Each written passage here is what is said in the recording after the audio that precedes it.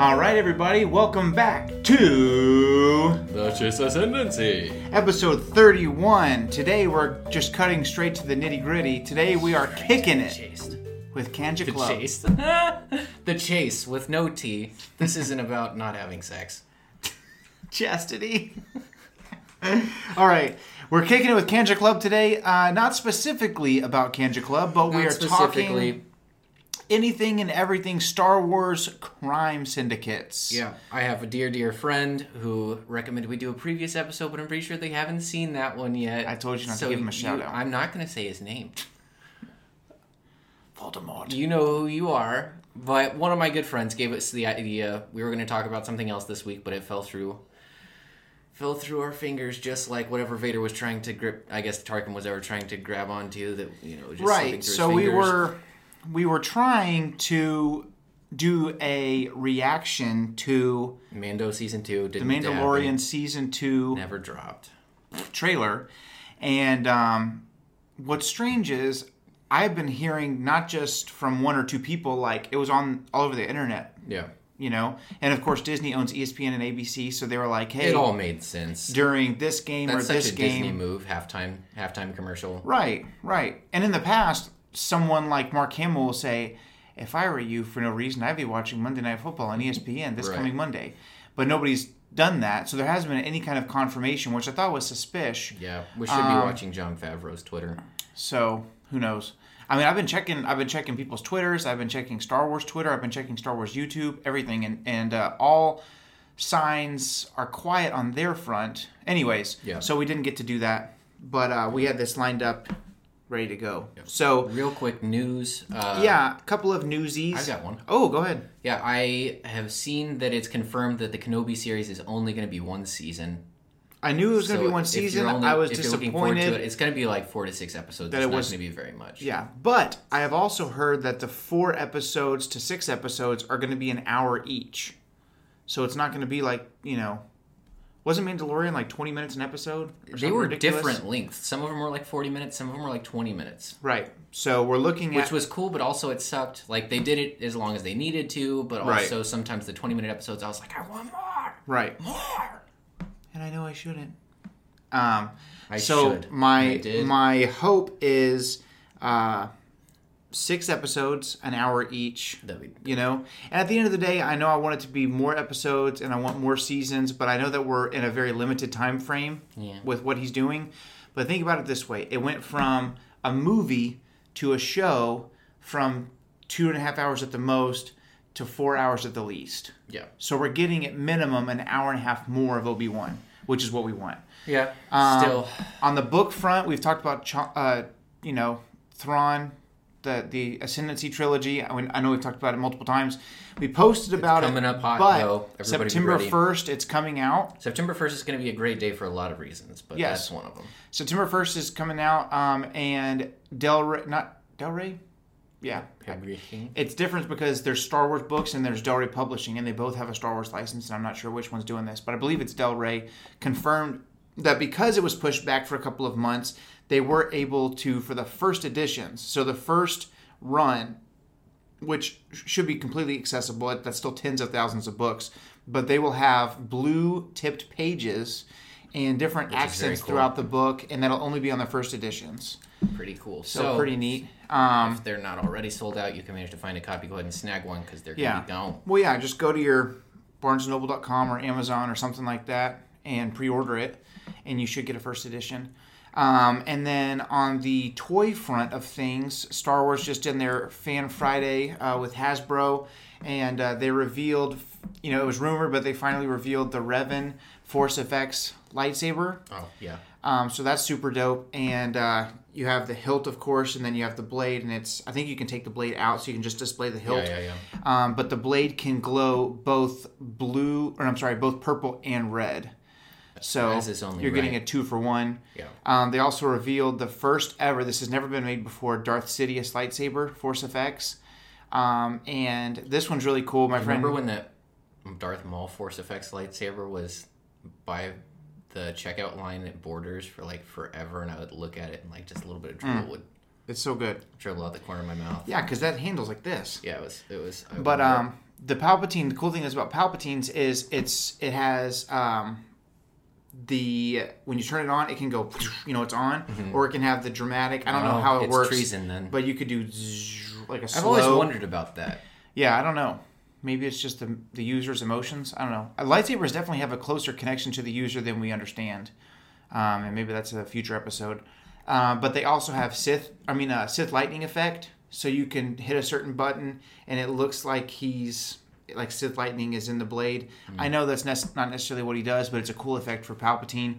And this was a really cool touch. Little things like this I really appreciate as a collector of Star Wars memorabilia. They have 2 emitters. So you have the one that you put on the blade if you're going to have, or on the handle if you're going to have the blade coming out, and that's got the bigger, hole for the blade to come through. Right. Or for a film realistic look, they closed in. They have it's not just closed, but it's just a smaller emitter. Yeah. So it looks more realistic. So that's really cool. They revealed all kinds of, not all kinds, but a few Black Series things that are coming out. And for the 3 3/4 inch figure, which is the old school scale, they have Vintage Collection Tantive 4 playset, cool. The hallway. Tantive 4, if you don't know, is the very first ship we see the inside of in Star Wars. Princess Leia's little escape ship. Also, can I just talk? Sorry, gosh, they would know now what it is. I just told them what it was. But just in case. Also makes a feature at the end of Rogue One. Right. So it's cool because the front side obviously is that hallway where the stormtroopers bust through the door and they murk those rebels. By the way, I was recently watching A New Hope and I was like, say what you will about stormtroopers. Those rebel troopers got fricked to death.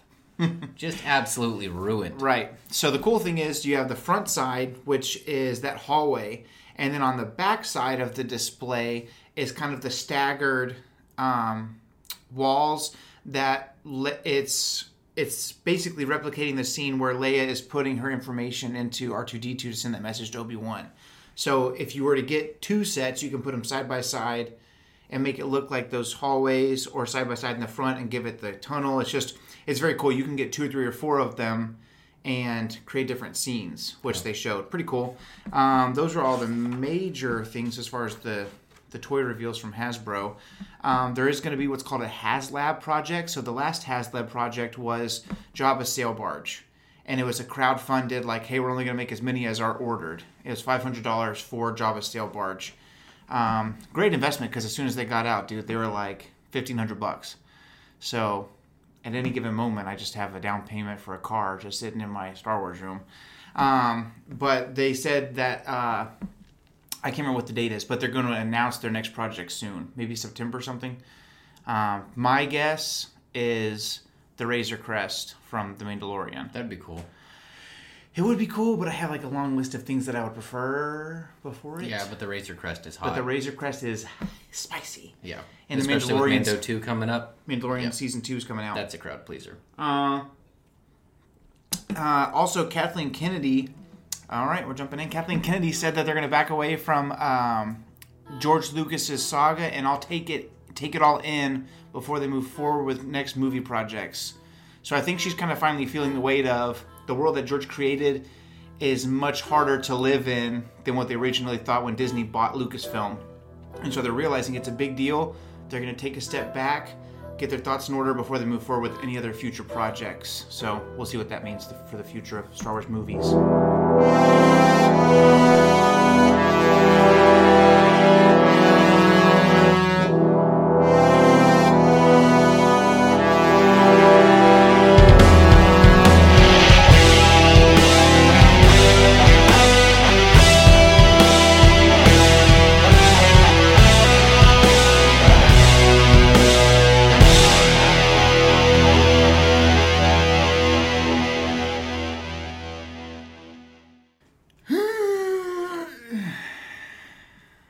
Very good. Happy birthday, Kobe. Yes. So today, I guess we're recording a little bit behind. So it's the 23rd of August, which Kobe Bryant's would have been his 42nd birthday today. So happy belated by the time this comes out. We miss you. Man. It sucks because I want to root for the Lakers to win this year to honor Kobe, but I also am rooting hardcore for the Rockets. So next round's gonna suck. All right. It's already gonna suck because our tallest guy's like as tall as this microphone, and they have Anthony Davis and JaVale McGee in their starting lineup. That's enough basketball talk for now. So the crime syndicates of Star Wars. It's an interesting thing because it's not very prevalent in the original trilogy. But looking into the universe now, it's a massive thing. You know what I mean? Because there are definitely things happening, and we really only see the surface of it with Jabba, who we're not going to talk about as much because in our 28th episode, Slimy Pieces of Worm-Ridden Filth, we talked about the Hutts en masse. Yeah, so if you haven't checked out that video, we're going to put some kind of a tag or a link in the video, and click on that. And that episode is all about if you're just thirsty for more crime syndicate talk after the end of this episode, you can get some more there.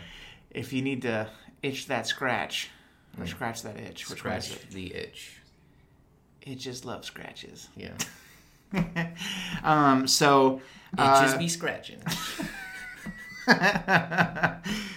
So the cool thing is, you see the surface of things...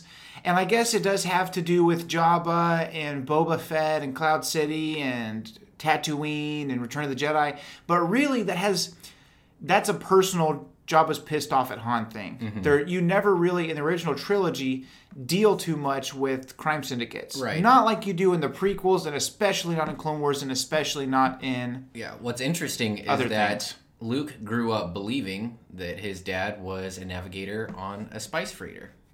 Which he would have just thought his dad was a drug dealer. Yeah, a drug dealer. A drug runner. And that's what he was talking to Dagum Obi-Wan about. He was like, my dad ran drugs. Yeah, he wasn't honorable. He was no hero.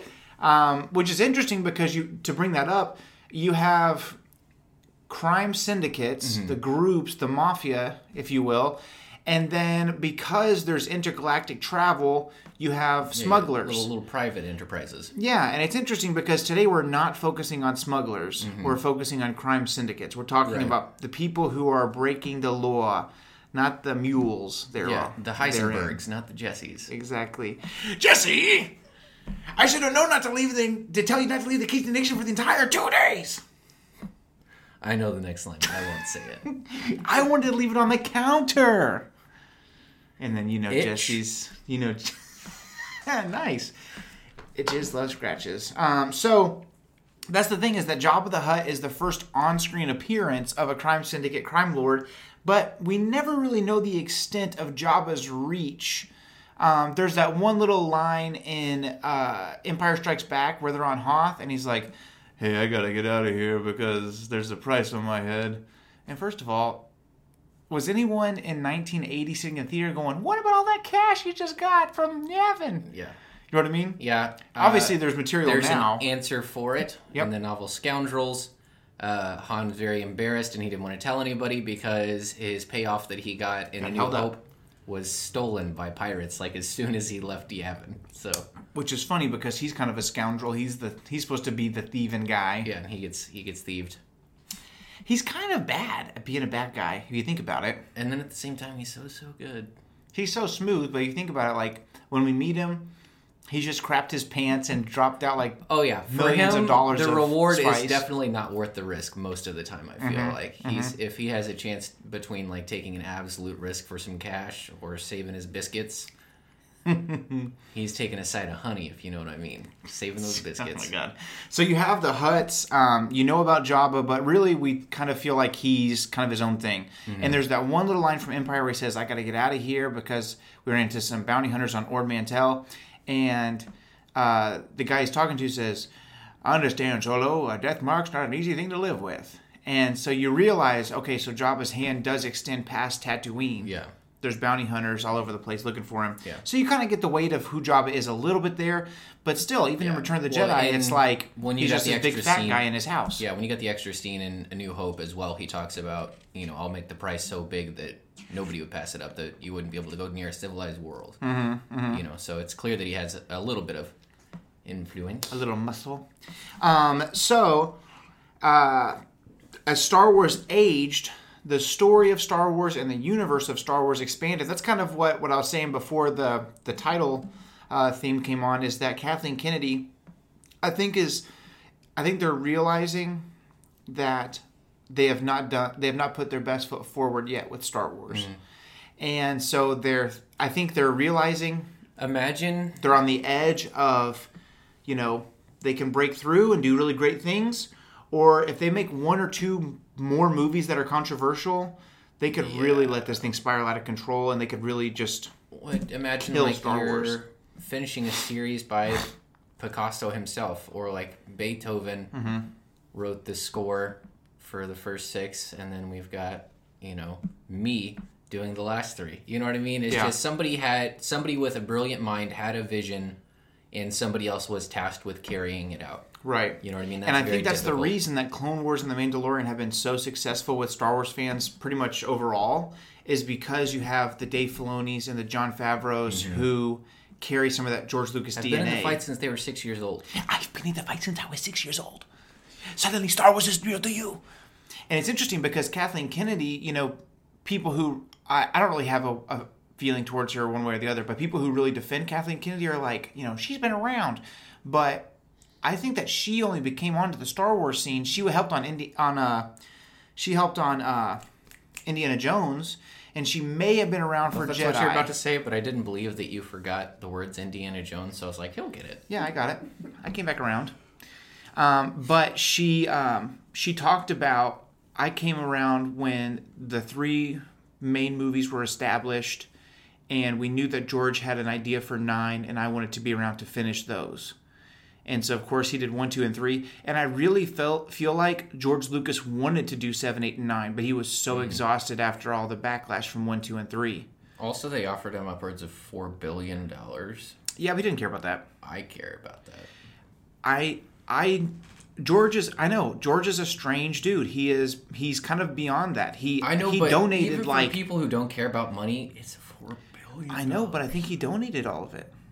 All of it? I really think so. You could look it up. The world's problems would be solved by now. $4 billion. $4 billion. I really think if you would look, maybe, I don't know, look it up, but I think that he ended up donating, I'm talking the vast majority of that $4 billion. Yeah, what a tax break. But even if you donate a bunch of $4 billion, that's so much money. Yeah, that's true. That's true. But I think he has even so much... if he donated $3 billion, which is a lot of money, he still has $1 billion. Right, but I think that he was already in that's 1,000 million. He's already in that group That's a lot of death sticks. Okay. You ever realize how you get so mad when I cut you off? You were making really obnoxious noises. I was continuing my thought I already had going. What was I saying that was obnoxious? I was trying to make a point. No, when you're making the klaxon over when I was talking. Oh, that's different. That's when I was upset. I'm saying that George is already in that stratosphere of, I don't think he even, not that he's bad with money, but I think that it doesn't affect him one way or the other to have the $4 billion or not. Does that make sense? Besides leaving $4 billion behind when he dies, I don't think that he's not the kind of guy that, he's been wearing the same plaid shirt and Air Monarchs since 1977. Yeah, I mean, you can be down to earth and still appreciate owning $4 billion. Yes. I'm just saying, I don't know, he still gets the Diet Coke and the Super Walk at the airport. Bill Gates still drives used cars, but he likes the billies. He donated it to education reform. All $4 billion of it. $4 billion. Told you. That makes me even more sad, because at least if he was making off with the $4 billion, I'd be like, get him, Georgie, tell him those toxic fans. But he gave away the $4 billion to an educational system that will never be fixed. It doesn't matter what we do. Anyways, so I think he would have done 7, 8, and 9. And I think that his idea was, I think he didn't do 7, 8, and 9 because it was going to be even more outlandish than 1, 2, and 3 were. Because he was talking about, we were going to get down into the atoms and the midichlorians and the breakdown of what the Force is and how it works. And first of all, I would have been there for it. I would have been feasting on that. I would have been there for it. Because the 2 seconds that he's like, well, no, just let's bring the ghost of Qui-Gon into Clone Wars for half a second. We were all like, you know what I mean? Imagine 9 hours of that. Anyways. So back to Kanja Club. So, yeah. So as the universe expanded and the stories expanded, we've gotten to see more and more things. Yeah. And so in 1991, Timothy Zahn releases a little book I like to call Heir to the Empire. And in Heir to the Empire, you find out that after Jabba the Hutt dies, because by the time this has all happened, Jabba's really like the lone free ranger of crime syndicates. That's 2 weeks in a row that I've made a chicken run joke. But Jabba the Hutt, you got to realize that... You ever get that it's a joke about free-range chicken? Yes. Okay. I think that's really funny. When you look at the timeline of everything, by 1991, right outside of Universe, Xizor and the Black Sun did not exist yet. Mm-hmm. So all we know is that Jabba the Hutt is the number one crime lord in the galaxy, and that's all we know. Yeah. And so there's this giant vacuum, and so Timothy Zahn, in his book, writes about a man named Talon Card. Yeah. And Talon Card has the Smugglers Alliance. And he, even though he's technically a smuggler and not a crime lord, occupies most of the vacuum that Jabba leaves behind. Now, the reason we're not going to focus on him today is because he really is a greater good kind of guy. Mm-hmm. He's a smuggler. Think Puss in Boots. Yeah, he's Puss in Boots for Star Wars. So 1996 brings us... This is Star Wars' first multimedia event. The Song of the Sabu. That's for all my VeggieTales fans out there. No, it's their first multimedia, multi-platform. Think kind of like how they're doing with the High Republic, where it's like books, comics, that sort of thing. But imagine on an even grander scale, where it's books, comics, role-playing games, toys, video games. Yeah. It's everything but a movie. And that was Shadows of the Empire. And the reason it's called Shadows of the Empire is because there's a crime syndicate called Black Sun that is working and growing and basically nearly as large as all the Empire as far as control goes. And they're doing it all in the Shadows of the Empire. And that is the first time that we really get an idea of the crime syndicate world in depth from Star Wars. And so I thought it's called Shadows of the Empire because it was like the remnants of the Empire. Like, no, these are just Shadows of the Empire takes place between episodes 5 and 6. And so, yeah. Makes sense. Yep. And so Prince Xizor... What am I thinking of? What's the second book in the original Thrawn trilogy? Dark Force Rising? Oh. Shadows of the Empire is based... There's the main character, so there's things going on with Han, Leia, and all those guys. Nobody cares. They're still good. But you have Shadows of the Empire, so it's Black Sun, and it's run by Prince Xizor, who is a Fallen, but he is also one of Palpatine's lead advisors, and Palpatine knows, but Xizor doesn't think that Palpatine knows that he's also the head of Black Sun. Right. And obviously Palpatine is freaking everything. But, so it's really crazy, and we'll get more into that depth later, but that really opened up the world of crime syndicates, and I think authors and writers from then were thinking, why don't we see more of real world, what's going on in the nitty-gritty of Star Wars versus just, you got Luke, and you got Han, you got Leia, you got Vader. We're focusing on 4 main people throughout the original trilogy. There are other main characters, but those are your 4 main characters. Vader, Han, Luke, Leia, and... There's multi-worlds. We visit how many worlds in the original trilogy? Like 6 or 8? Yeah. So we're talking upwards of 50 billion people. You know what I'm saying? Yeah. So I think that's one of the coolest aspects of Star Wars is when it does inspect the everyday lives. You know, even inside the Clone Wars where you see how the war affects common people and how it affects different types of economies and different types of lifestyles. Or even how does it affect a clone trooper? Yeah. You know what I mean? Because in episode 2, it's like, by the way, yes, sir, right away, sir. Excepting the middle 3 episodes, the latest season of Clone Wars, those common people sucked. Oh, freaking, I can't remember their name, the twins, or the girls, whatever, sisters. Sisters. So, we'll kind of walk through prequel, original, sequel era, and kind of break down the syndicates. So, we'll put this picture in the video, but there's a picture from the comic Darth Maul. It's just called Darth Maul. And it's basically his story leading up to the Phantom Menace.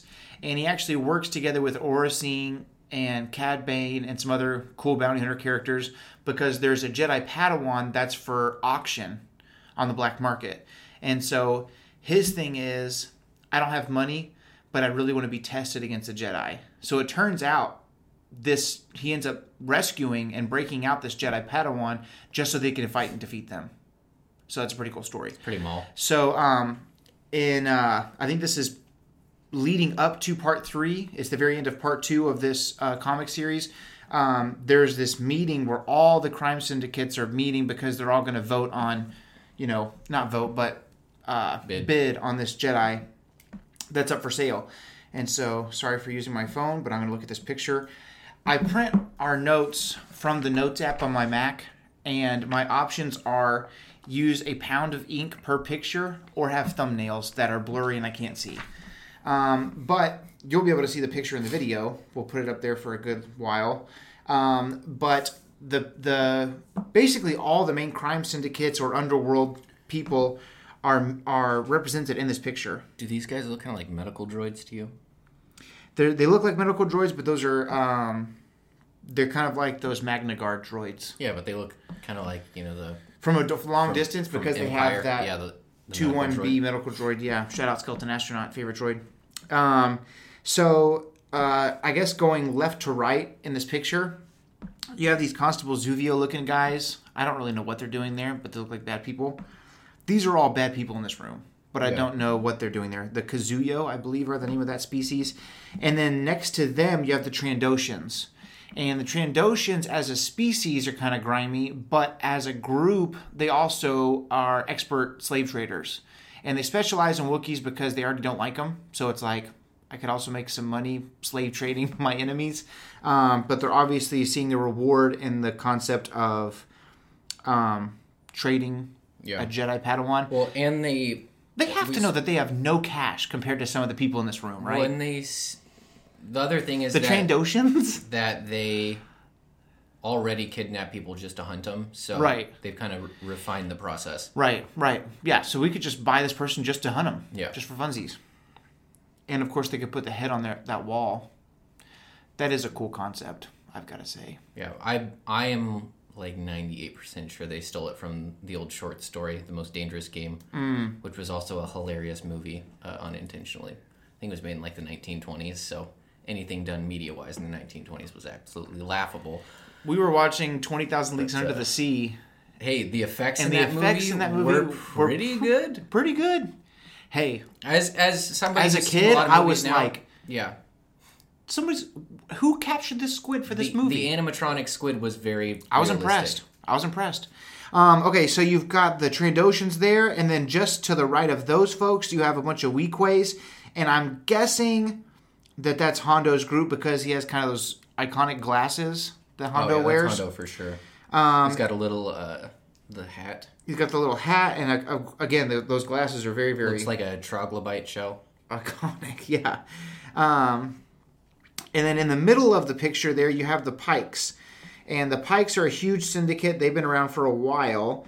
And they are basically the main source of spice in the galaxy.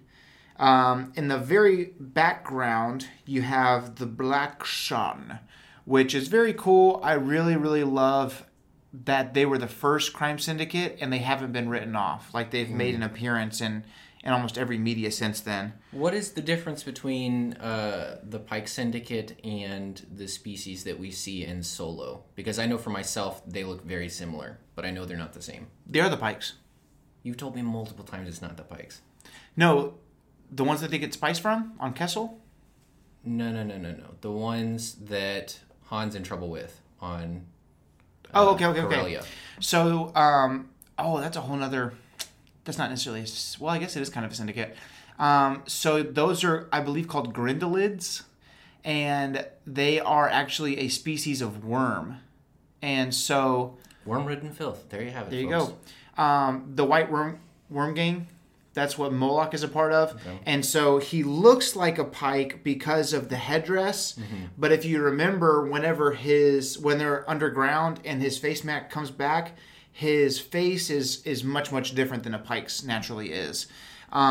So the Pikes here look much more like the Pikes in the Clone Wars. And then in Solo, you see the Pikes on Kessel, and they're much more encased. And I think that's because on Kessel, the conditions there are harmful to their bodies. So you have the Quay Tulsite character. And so the Pikes are different from the White Worm Gang. One, because the Pikes are green and they're a different species. And the white worms are, like I said, I think the species is called Grindelids. The main character being Moloch, that you know. He's the one that chases him down to the airport. Also, the white worms get much larger. Like, do you remember whenever he... Yeah, they had kind of like the Geonosian mother sort of thing. Yeah, Lady Proxima, and she's the one that lives underwater. And so underwater and out of the view of sunlight is kind of their natural habitat. Yeah. The pikes can live in the sun. But for a Grindelid to be exposed to the sun, it burns their skin like a freaking vampire. So in the very back, you have the Black Sun, and then to the right there, you have Gracchus the Hutt. We talked about him a little bit in our Slimy Pieces of Worm-Ridden Filth episode. And so he's there to bid. And Gracchus is kind of on the scene all the way before episode 1, because this is in the Maul comic before the Phantom Menace. And he deals with Luke in the original trilogy comics, the official Star Wars line. And then he actually deals with Poe Dameron in the sequel trilogy comics.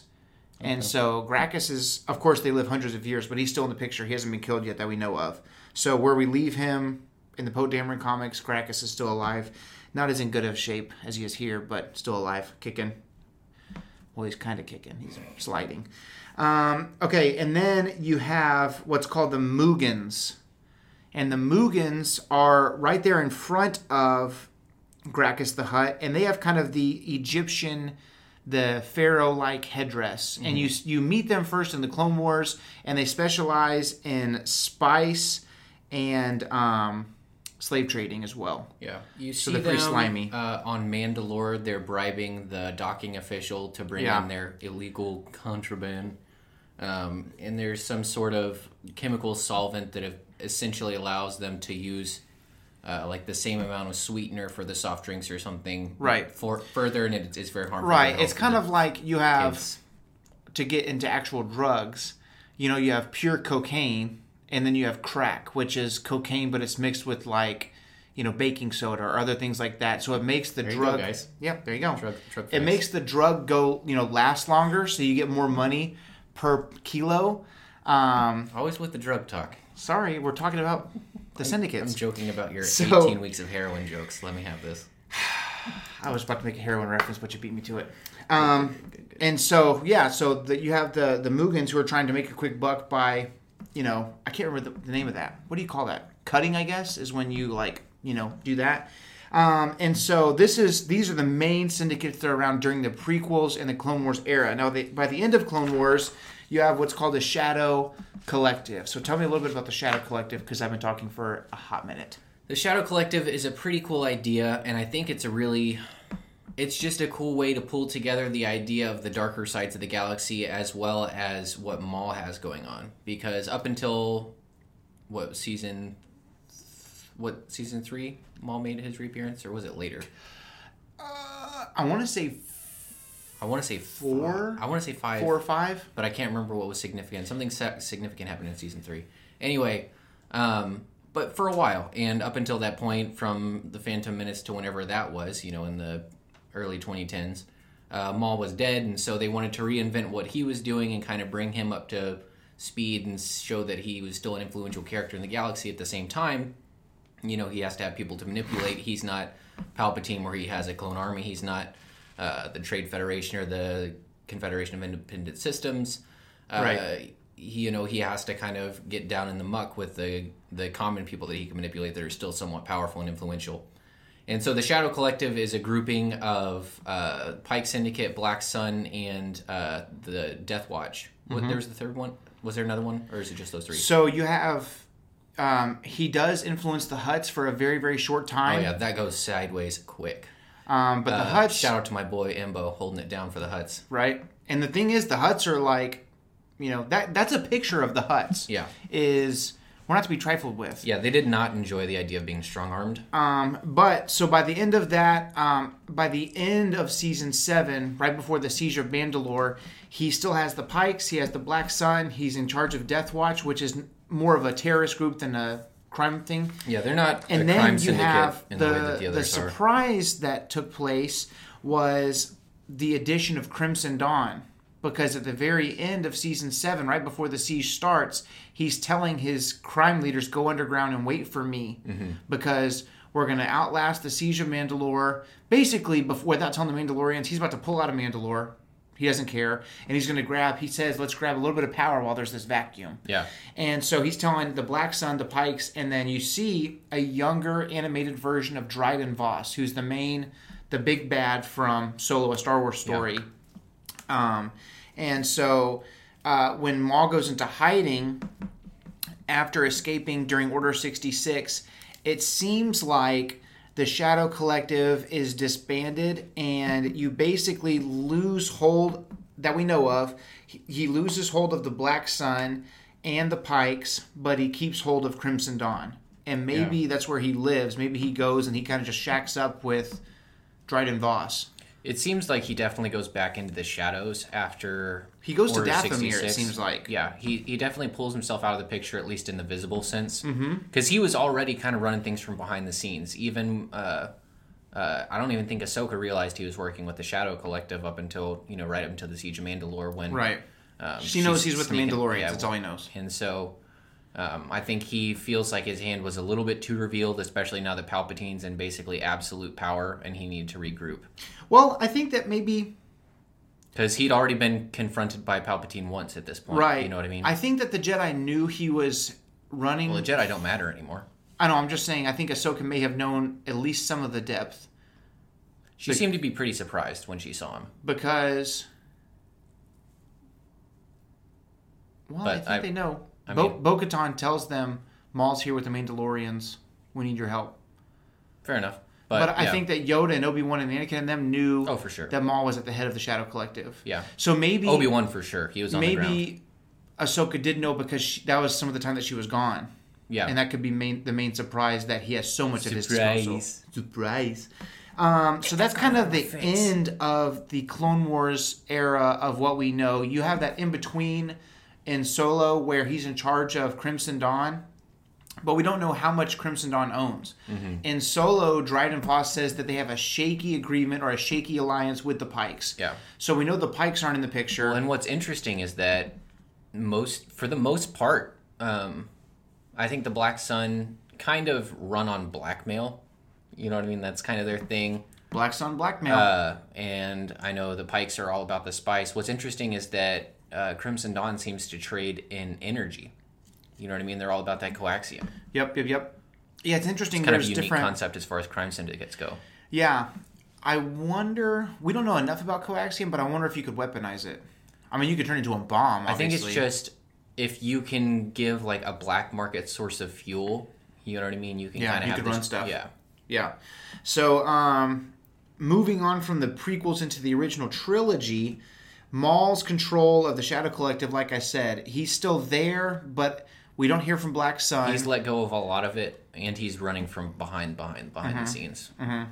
But we know that he's still large and in charge, because Dryden Voss says, you know what'll happen next time if we fail. Right. And at the time, you're thinking, he has a boss. Yeah, we have no clue who it is. Everybody has a boss.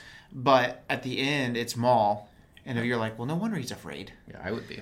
And so the newest addition to the Syndicate fam is actually a group called the Haxian Brood, which is from Jedi Fallen Order. So I thought since you have played that game, you could kind of tell us a little bit about the Haxian Brood. Yeah, they don't appear to have a really big backstory. You just know that... Yeah, they're very new. Yeah. But you can tell from just the little research I did, it seems like their reach across the galaxy is pretty expansive. Yeah, and they seem to specialize in combat because they have all these refined techniques. Unlike the Pikes or the Black Sun, each of them that you fight seems to be kind of specialized. Some of them have a jetpack, or some of them have, a special, like, radial stun grenade. Just random stuff that... And they have droids that they've, like, altered and changed to do combat as well. Yeah, I think... But that's not super unusual, especially since the concept of IG units came out. Right. But it's interesting because you have the IGs who are made to do battle, or a battle droid or whatever, droidica. But then you also have some of these droids that are kind of like regular functioning droids, and then they've been altered to do war. Yeah. But yeah, there's really not a whole lot talked about. And Adam, have you played Fallen Order? Mm-hmm. There's like not A lot. They just kind of show up when you're on one of the planets and they just try to kidnap you. Yeah. I think they've just been kind of hired by the Empire. The research I was looking through, I don't play that many video games, obviously. So for those of you at home, sorry to disappoint. I would love to, I just don't have time. But isn't he on a planet where there's like a fighting ring going on, a gladiatorial type of thing? So that's when he's kidnapped by the Haxion Brood. And they own that fighting system. It seems like there's a gladiatorial thing going on. So that's kind of where they make their money. I don't know if they own it, but they're definitely affiliated with. And when you get rescued, it kind of crashes their party. Well, you break out. Okay. Yeah. So, I think there's I don't know. It's been 8 months since I played that mission, but there's something that happens and you're able to break out. They give you your lightsaber so that you can fight in the arena. Mm-hmm. You know, you're a Jedi with the lightsaber. You're gonna make your way out in video games. Right. I think the same thing happened in Force Unleashed 2. Dude, Force Unleashed 2 was really short, but there was that raw scene where you were like, there's that one animal that like dwarfs a Rancor, but it looks just like a Rancor basically. Yeah, there's that and there's that concept. And the Neimoidian in charge is like this chunky Neimoidian. He's like, you know. And then there's the whole gladiatorial concept in Clone Wars. Yeah. And in Geonosis. So it's kind of not a new thing. Right. So basically, you break out of there, and the Haxion Brood is basically just ticked off of you for kind of destroying the moneymaker. And they're basically, the review I read is like, they're not really a main antagonist, obviously, but they're just a pain in the butt because they'll randomly show up. They'll just appear. Yeah, it makes you feel like Han Solo. You know, you can't go near a civilized planet anywhere. Without getting attacked by the Haxion Brood. The main antagonist, syndicate, crime, mafia, whatever you want to call it, of the original trilogy, we're blending legends and canon here, but who cares? It's all real to me, is the Black Sun. Yeah. And the Black Sun is just really cool. I remember growing up, you know, I was born in 1993. So in 96, obviously, like... Go get him. You know, here's my social. So in 96, obviously I wasn't old enough to know anything. But as I got older and started liking Star Wars, Shadows of the Empire was still very big. Yeah. And so that was some of my first Star Wars. Like some of my first comic books was, oh, this is part of the story. This is Shadows of the Empire. And so it's interesting because Prince Xizor, it was like, okay, the way that Tarkin and Vader coexist is real nice. But at the end of the day, especially when A New Hope is gone, there's really no triangle with Imperial rule. It's like there's the Emperor, and then in A New Hope, it's kind of like there's that part where Tarkin's like, Vader, release him, you know. Yeah. And as we're older, it's kind of like, well, yeah, he's on the Death Star. It's kind of like he's in the command of his ship, yeah, because it still counts as a ship, kind of. But there's not that third piece of the triangle. You know, it's Emperor, then Vader, and then it disperses out.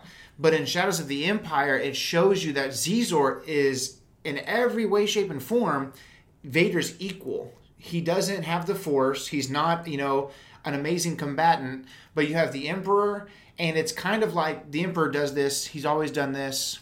Canon, legends, everything. He will get the best results out of you by pitting you against your coworker. Right. And so He's the master of that. You know, Xizor would be like, well, I drew you this, my Emperor. What do you think about this? I bet you Vader didn't draw you anything today. And the Emperor would go, indeed he did not, Lord Vader. What do you think of this? And Vader's like, I am painting right now, my master. Like, he's pitting them against one another. Yeah. And Xizor doesn't understand this, but Palpatine is using Black Sun to fuel some of the fires so that the Empire is needed. And it's Palpatine at his prime. Yeah. But it's the introduction of Black Sun. And really, I think that Xizor could have had Vader killed. I think that even if Vader is Vader, if you turn an entire Black Sun onto him... It's a hot take, bro. It is a hot take, but... He's surrounded by nothing but fear and death. Pride got the better of him. And so there's this moment in Shadows of the Empire where your main protagonist... At this point, Han isn't there because he's in Carbonite. Okay? So you have Luke, you have you have Luke, you have Leia, you have Chewbacca, you have Lando, and then there's a new character called Dash Rendar. And that's neither here nor there. But and we'll see how that turned out for him. So, a la his non-appearance in Jedi. They're attacking Xizor's palace, and so Xizor's pissed. He's super upset, and he basically goes to he's like, kill these rebels, they're attacking me, this and this and this, they're part of the Rebel Alliance. But here's the mistake. Okay, so as he's communicating from his castle or house or whatever to the Skyhook, which is basically like a cell phone tower to send a message, he says Skywalker is with them. And so the Emperor is away at Endor overseeing things or something like that, and he leaves Vader in charge on Coruscant. And when Vader hears radio waves that Xizor is trying to kill a young boy named Skywalker, Vader is like, hey, what the freak is going on around here? You killing a kid named Skywalker? And they hate each other already. Mm-hmm. But he's in charge of Coruscant. So Vader says, hey, basically I'm in charge while the boss is away. You need to call off your dogs. And Xizor never responds. And so Vader has his entire state murked from the sky, from the Star Destroyer. And so that's the end of Xizor. And for years there's like rumors of him coming back, but it never happened. One of the cool things about Falling, did I mention Scoundrels on the cast or just when we were talking about it before? No, before. Okay.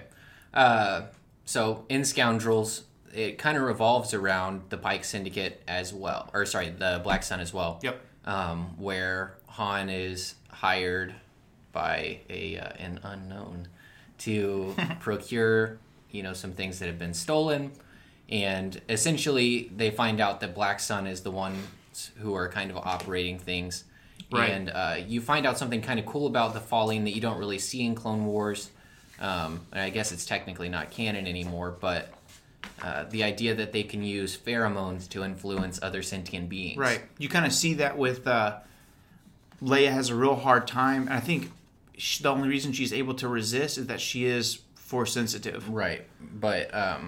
yeah, it's just kind of a cool concept that even though they're non-Force users, they have a way of influencing the minds of others, and that's why they're kind of elitist within their own species. I would say that's one of the reasons that they're able to do so much in the galaxy is because as a species they can influence you. Yeah. And it seems like then from a distance, now they have all this cash to work with. It seems kind of like they're more like Munes, where as a species, they're a little bit more reclusive in general. Because I remember whenever they would see a Falling, they're like, oh my God, what's a Falling doing here? You know what I mean? It wasn't something that, you see humans everywhere. You see... and they're a humanoid species, so especially in the face, they look like humans, but they're kind of a pale green color. They're also reptilian. They're reptilian, so they're very and they're very bony looking, and they seem to be tall. They seem to be kind of large. So they walk in, and it's kind of like whenever you're a kid and your principal walks in the office. Like that they're in charge. That they're rich. That they're powerful. They can literally make Turns out they're not rich. They can make you feel fear because they can release a pheromone without you even knowing it. And so they're a very domineering species, and I think that's part of the reason that Vader hates Xizor so much, is because he walks into the room and he's getting the same feeling out of everyone, whether cheating or not. By hook or by crook, everybody's like, oh my God, there's Vader, and oh my God, there's also Xizor. And Vader really hates that because he's earned his menace, you know? So it's really interesting. Yeah. So, was that all you were going to say about Scoundrels? Yeah, that's all I wanted to talk about. They're in that book. Yeah. You also learn a little bit about how Black Sun is tied into the Empire, kind of at the top. You also learn about how a lot of their power is gained from very covert blackmail files that they've kind of got, a hand in everybody's pie because they've got dirt on everybody. Yeah, basically, there's an old trilogy of books called The Bounty Hunter Wars by K.W. Jeter, and they're nostalgic to read, but as far as story goes, it does not hold up at all against new Star Wars. But Xizor having blackmail on pretty much freaking everyone is a huge part of the story. Yeah.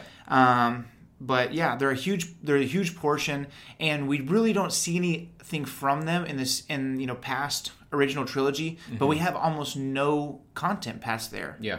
You have the sequel trilogy, and then you have Resistance, which is a cartoon between episodes 8 and 9, I want to say, or 7 and 8, between 7 and 8. Yeah. But that's pretty much it. There's a couple of comics about Poe and things like that, but nothing. There's no depth for there really. Mm-hmm. So in the sequel trilogy, the two main syndicates, you have Kanja Club, and then you have the Guavian Death Gang. And it's kind of interesting because as we wrap this up, they're really rivals. Yeah. What's kind of and funny they lay is down that, their arms to kick Han Solo's butt. is that everybody associates the Scottish guy with Kanja Club because he's the one that says it, but he's actually Guavian Death Gang. He's Guavian. Pretty funny. So when they're like, I didn't talk to Kanja Club, and he's like, tell that to Kanja Club. He's not part of Kanja Club. Yeah. He is the leader. Tasu Leech is the leader of Kanja Club, and Frick, what's that guy's name? Balatik, maybe? Anyways, he's the leader of the Guavian Death Gang. I think that's right, Balatik. Anyways. His name's Scotty. But yeah, he's basically... just like every Scot from the beginning of time. Scotty McGregor. Let's see. So, kind of break down Kanja Club for us, and I'll handle Guavians. I'll read what you got here, because... Yeah, go for it.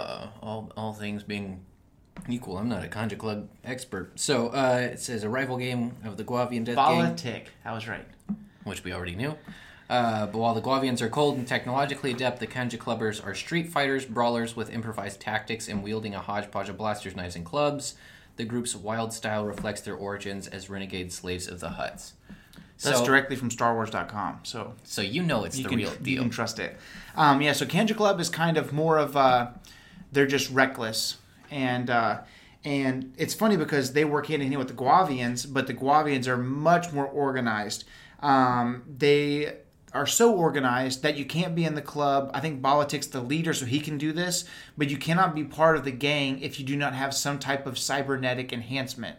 And so, when you look at the Guavians in The Force Awakens, Episode 7, they have those red helmets with kind of looks like a frickin'... Yeah, it looks kind of like Zero from Borderlands. Yeah, exactly. You have that frickin'...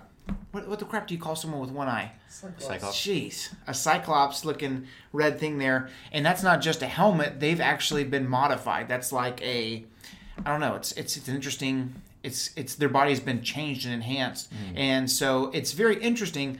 Guavians are kind of like the black market version of Death Troopers. There's a lot of rumors and stories and myths surrounding the Death Trooper project where every single one of them is 6'6" or taller. Every single one of them, they have this coded voice. They have all these things. In Thrawn Treason, it is confirmed that they're all genetically modified in some way, right. Which is freaking sick. And Zahn does classic Zahn, where it's like, I'll tell you a little bit, but I don't want to get my feet too wet because maybe I'll do a whole book about it. Yeah. But he talks about there is genetic modification. Yeah, but when he does drop... Yeah. Dude, I would totally read a Timothy Zahn book about the Death Trooper project. But the Guavians, they undergo cybernetic augmentation. Again, this is also from StarWars.com. With a mechanical reservoir and pump injecting chemicals into their bloodstreams to enhance speed and aggression. They are completely silent in battle, communicating via high-frequency data streams. So the way they hear, like, when the Death Troopers are talking to each other, first of all, it's funny that it's to help us know that they're talking, but in Star Wars, there would be no need for a vocoder. Yeah. Like, why wouldn't they just have one signal from helmet to helmet and one signal to talk basic or English or whatever language to the person outside of their helmet if they're talking to a regular person? But the same way that they have that coded speech to one another. A lot of the Empire does stuff. Yeah, that's true. That's true. They are called stormtroopers after all. But there's a really cool, I want to say this is a VR Galaxy's Edge game that's coming out. And you see there's a picture here that we'll put in the video from Entertainment Weekly. It's a first look at this game. But it's cool because all the Guavians we had seen had either been Scottish guy, Balatik, or the Guavians themselves with just the all-red outfit.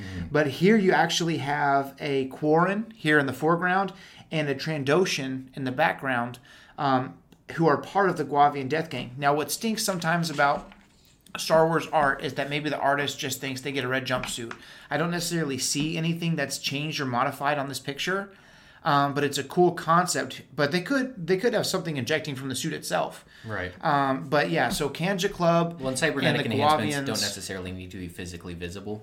Right, right. It could be a chip or something like that. Or like a fake eye with a heads up on it. Right. Exactly. So, obviously, like, the Hutts are probably still around. We know about that. Like, stuff like that's still going on. But the two new groups that have been introduced, I don't think the Black Sun just wasted away over 30 years. Which is pretty funny because Han's still doing the deals. Right. He's still making terrible deals. Even with... And Chewbacca, poor guy, is just sitting on the couch while he's making terrible deals. Poor Chewbacca. He's always getting dragged about. Even in Scoundrels, Han just took a little bit out of Chewie's pile. Right. So those are the syndicates of Star Wars. I'm sure we missed a few because there's a million books and things like that, but those are the main ones. If you like this video, please subscribe to the channel, like this video, share it, and leave a comment if you have a question or a comment below. And also something that I'd like to get up is if you could leave us a 5-star review with a actual written review on iTunes. If you do that for us, we'll read your review on the next episode. How about that? We have one written review. It says, great show with great guys, or something like that. And that's from like February, so we're behind. We have like a handful of 5-star reviews, but we only have one written review. So if you would go on Apple Podcasts, if you would leave us a 5-star review and write something, we'd love to read it online, on air. If you could be part of one syndicate, what would it be?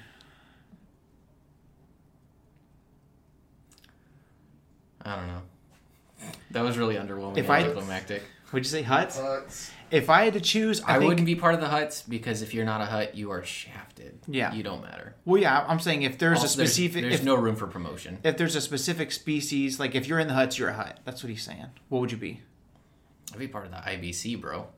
The banking clan? Yeah. That's not a syndicate. It is, though. I think I would be a part of the Black Sun. Because you don't have to get your hands that dirty. It's basically all informational. And you have pheromones. You're strong. Yeah, but at the same time, if you're sitting at the table and you tell Darth Maul no, you all get decapitated all at once. So that's a fair point. But as a Hutt, all you have to do is say, take care of this. Yeah, the Hutts do sit there and they're like, Baba Dooba, we're not doing nothing. And those freaking Imbo and the crew. I would like to be something a little bit subtler because it feels like... Yeah, Black Sun is super subtle. Yeah, I don't know. Yeah, no, if I could choose, I'm just going to say the IBC is a crime syndicate because they basically are. That's not fair. How? You know what? Just like every other bank is. You know? Yeah. Okay, I mean, of the things we listed today. You know what? Let's go with the Guavians because they seem like they're happening. New kids on the block. I like to root for the underdog. Be cool. Yeah. Very, very neat. They're funding zoology.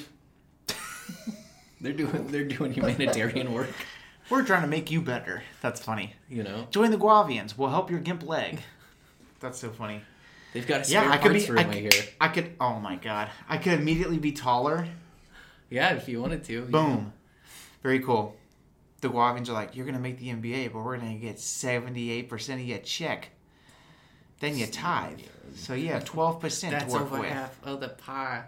Very cool. Well, thank you guys for tuning in. We'll see you guys next time. And do not forget, may the Force be with you. And remember, the only family you have here is me. I made sure I had the right soundbite this week. I was going to say, good thing. All right, we'll see you guys next week.